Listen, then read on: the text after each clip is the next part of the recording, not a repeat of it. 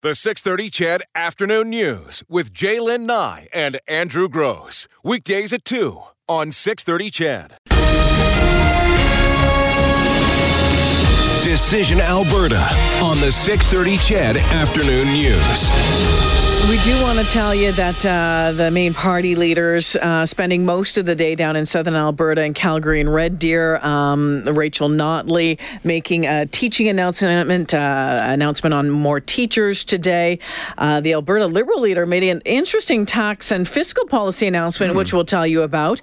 Jason Kenney is making a health policy and opioid crisis announcement as we speak. And then this afternoon, Alberta Party leader Stephen Mandel is going to be making an announcement on expanding the Queen Elizabeth II Highway to accommodate self-driving cars. So we'll bring you that information as it's made available. Big shout out to everyone in Drayton Valley today who came out to our On the Road show, focusing on energy and the economy, and certainly some really tough stories heard in Drayton Valley today with Jespo's show. Today, though, we're going to continue the focus on the energy and the economy.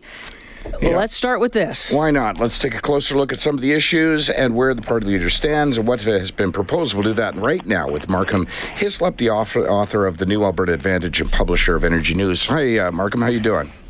Good afternoon. How are you folks? Good. You know what? We have you on to talk specifically about energy policy and as it pertains to the election, but boy, I could talk to you for...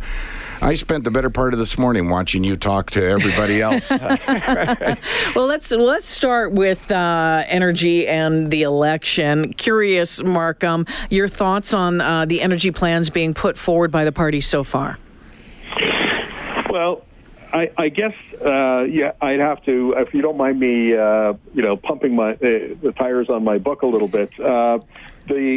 The thesis of the New Alberta Advantage is that the oil sands companies that account for 80% of Alberta oil production are busy lowering their emissions and lowering their costs because they think that in 5 or 10 years, the Asian countries, in particular markets that they want to get into, are going to be putting on carbon pricing and other restrictive climate policies. So that's kind of the economic engine of Alberta.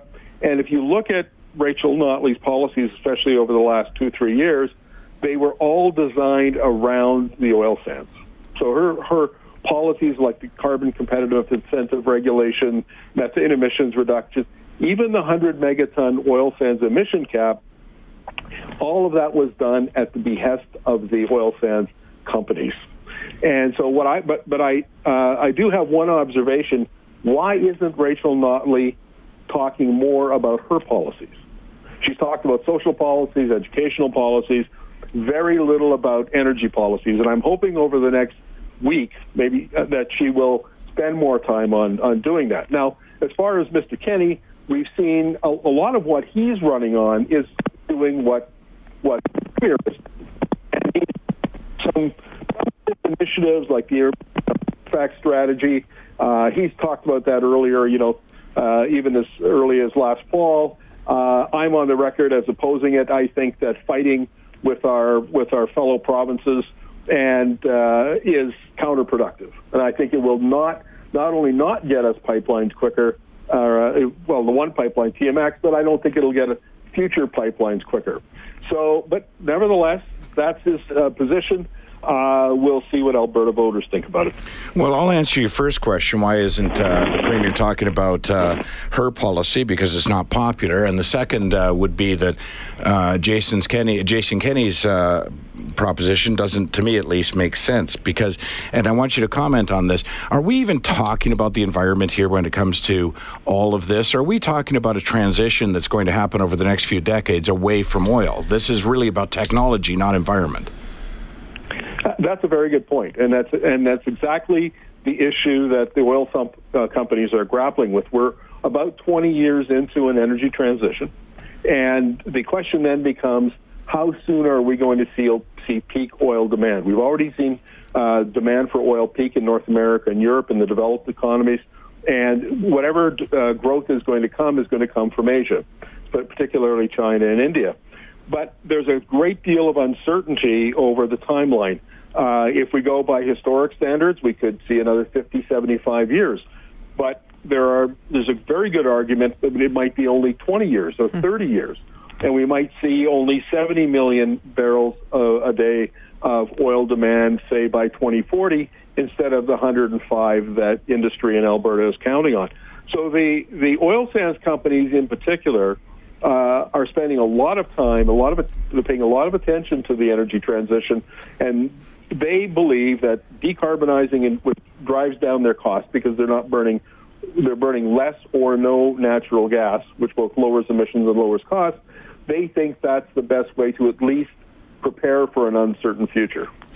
So just recently at this big conference in Houston, I think it was the executives from Husky Energy and Suncor, they were praising the carbon policy in Alberta, saying they support it, but it can be improved. What do you believe, or what are they telling, or what are you hearing on that front as far as how it could be improved? Well, how it can be improved, and this gets back to the carbon competitive incentive regulations.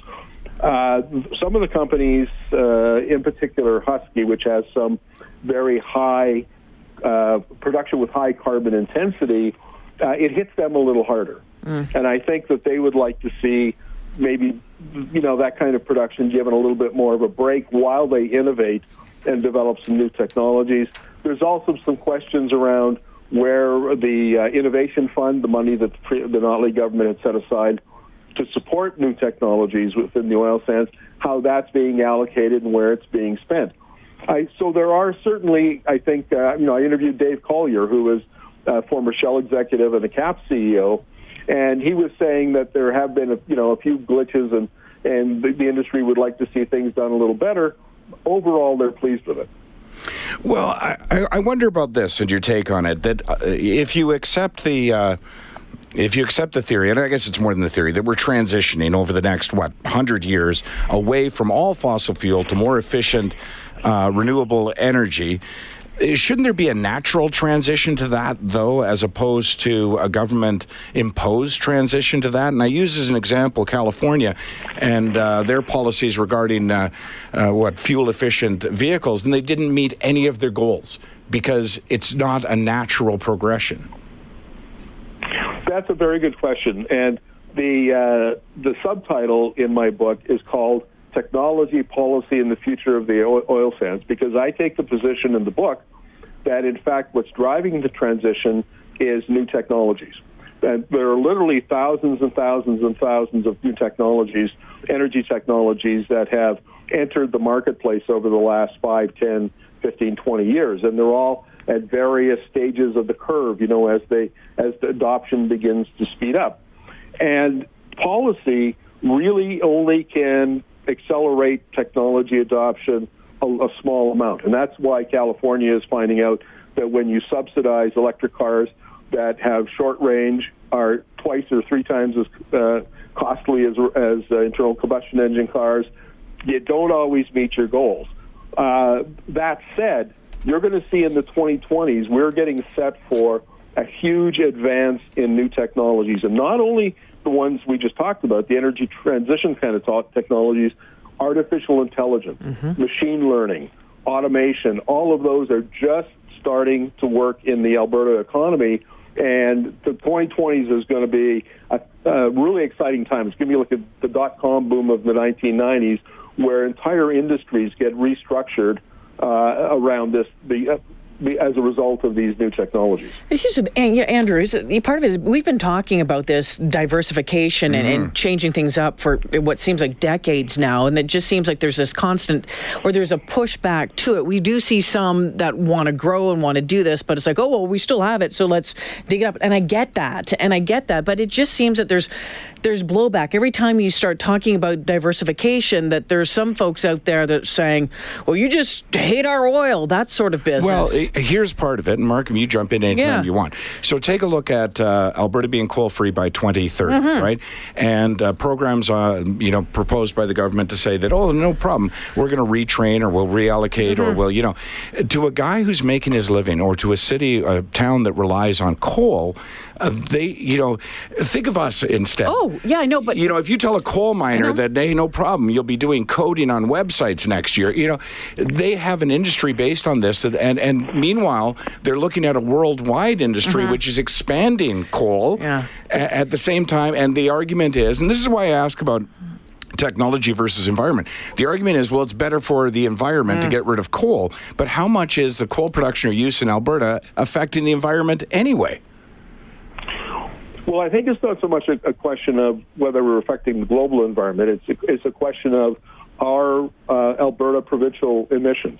So right now we emit about 263 megatons of greenhouse gases compared to, that's out of a Canadian total of about 700, and I think it's 710 or 720. Alberta is like 30-40% of the Canadian total, and there's a big push to lower emissions wherever possible. But it's not only good for the environment, it's also, as the oil sands companies are showing, it's a competitive advantage. Because, for instance, if you look at the oil market, we're not talking about the 100 million barrels a day. It's the 10 million barrels a day of heavy crude oil. That's what we should focus on. We produce 3 million of it. We're the dominant player. By decarbonizing, we then give ourselves a competitive advantage over Venezuela and Mexico and Brazil and Iraq and countries that aren't doing any of that stuff. And so we can actually turn decarbonizing into a strategic advantage for economic development. Now, I feel for the coal workers. I mean, you've spent 10, 20, 30 years in an industry, and suddenly it's yanked out from underneath you, and especially in small communities like Hannah where there's not any alternatives. But we are seeing structural change in the energy sector, and we're going to see a lot more of it as these new technologies I was talking about, the digital technologies, get adopted. So one of the big theme in my book is change is coming. A tsunami of innovation is coming, Alberta. Get ready for it. Wow. But do you think it would be more acceptable to the average Albertan, and specifically to Albertans who make their living in the oil industry or into the oil and gas industry, if we weren't in an economic slump to begin with, if we hadn't already been hit by low prices, if we hadn't already been hit by not being able to expand the pipeline to the West Coast, if those were not a factor, and they are, but if those were not a factor, would it be an easier... Would it be more palatable? Yeah, would it be a more palatable meal for the oil industry? Well, certainly. I mean, it's a whole lot easier to make adjustments when you have a job and you can pay your mortgage and put groceries on the table. The conclusion of my book is all about expansion. There's a vision here, if we catch it, where we can expand the production of oil and gas. We can build new technologies if we take, new pipelines to the West Coast, if we take a different approach to these things. The decarbonization of the oil sands, for instance, I keep coming back to that, but really, I mean, it's a big deal in the Alberta economy. And we currently produce 3 million. What if we were to produce 4.5 or 5 million? What if we were to produce the 7.5 million barrels a day? That's the high case from the Canadian Energy Research Institute's forecast. We could see tremendous expansion as a result of that. Maybe if we had a Western energy corridor from Edmonton to Prince Rupert, owned by First Nations, and maybe we could build 1, 2, 3 pipelines straight to the deepest deepwater port in Canada. So these are all things that I talk about in the book, and I basically connect the dots between what's going on in the energy sector in Alberta and what needs to happen in the future. Our guest today is Markham Hislop, the author of the New Alberta Advantage and publisher of Energy News. We're talking Decision Alberta, energy and the economy.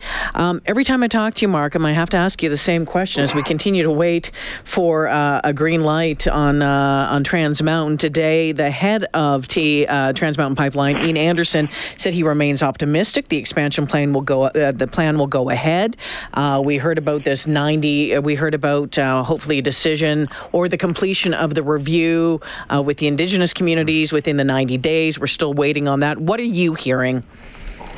Well, what I'm principally hearing is that there's a consortium of First Nations coming together that want to buy 51% of TMX. And I think that's a tremendous, I think we should do that. If we could make that happen, we absolutely should do that for a number of reasons. One is, as J.P. Gladue, the CEO of the Aboriginal Business Council, told me in an interview, he said, if we're talking consultation, make First Nations owners, give them equity, put them around the board table. They will do consultation because now they're owners. Now they have a stake in it. Yeah. And he said, if we're talking about economic reconciliation, let's make First Nations owners. And the group that's putting this together, Harry Riedenberg, who's a professor at the Haskayne School of Business, told me in an interview, because he's advising these folks on the technical side, he said, we can raise all the capital we need simply through the bond market, because pipelines are almost like a utility. The National Energy Board sets the tolls, the shipment tolls, high enough that the pipeline company will make a profit. So if they can raise the money in the bond market because of that, then basically they're buying 25 to 30 to 40 years of cash flow and profits that they can distribute in their communities. So in my opinion, I really hope that this goes through. I think it's a great option, and I think that if we combine that with a First Nation-owned energy corridor where we could build future pipelines. I mean, I asked, the CAP president, Tim McMillan, I asked him one time, do you really think we're going to be able to build another pipeline through Burnaby? And he said he thought we could.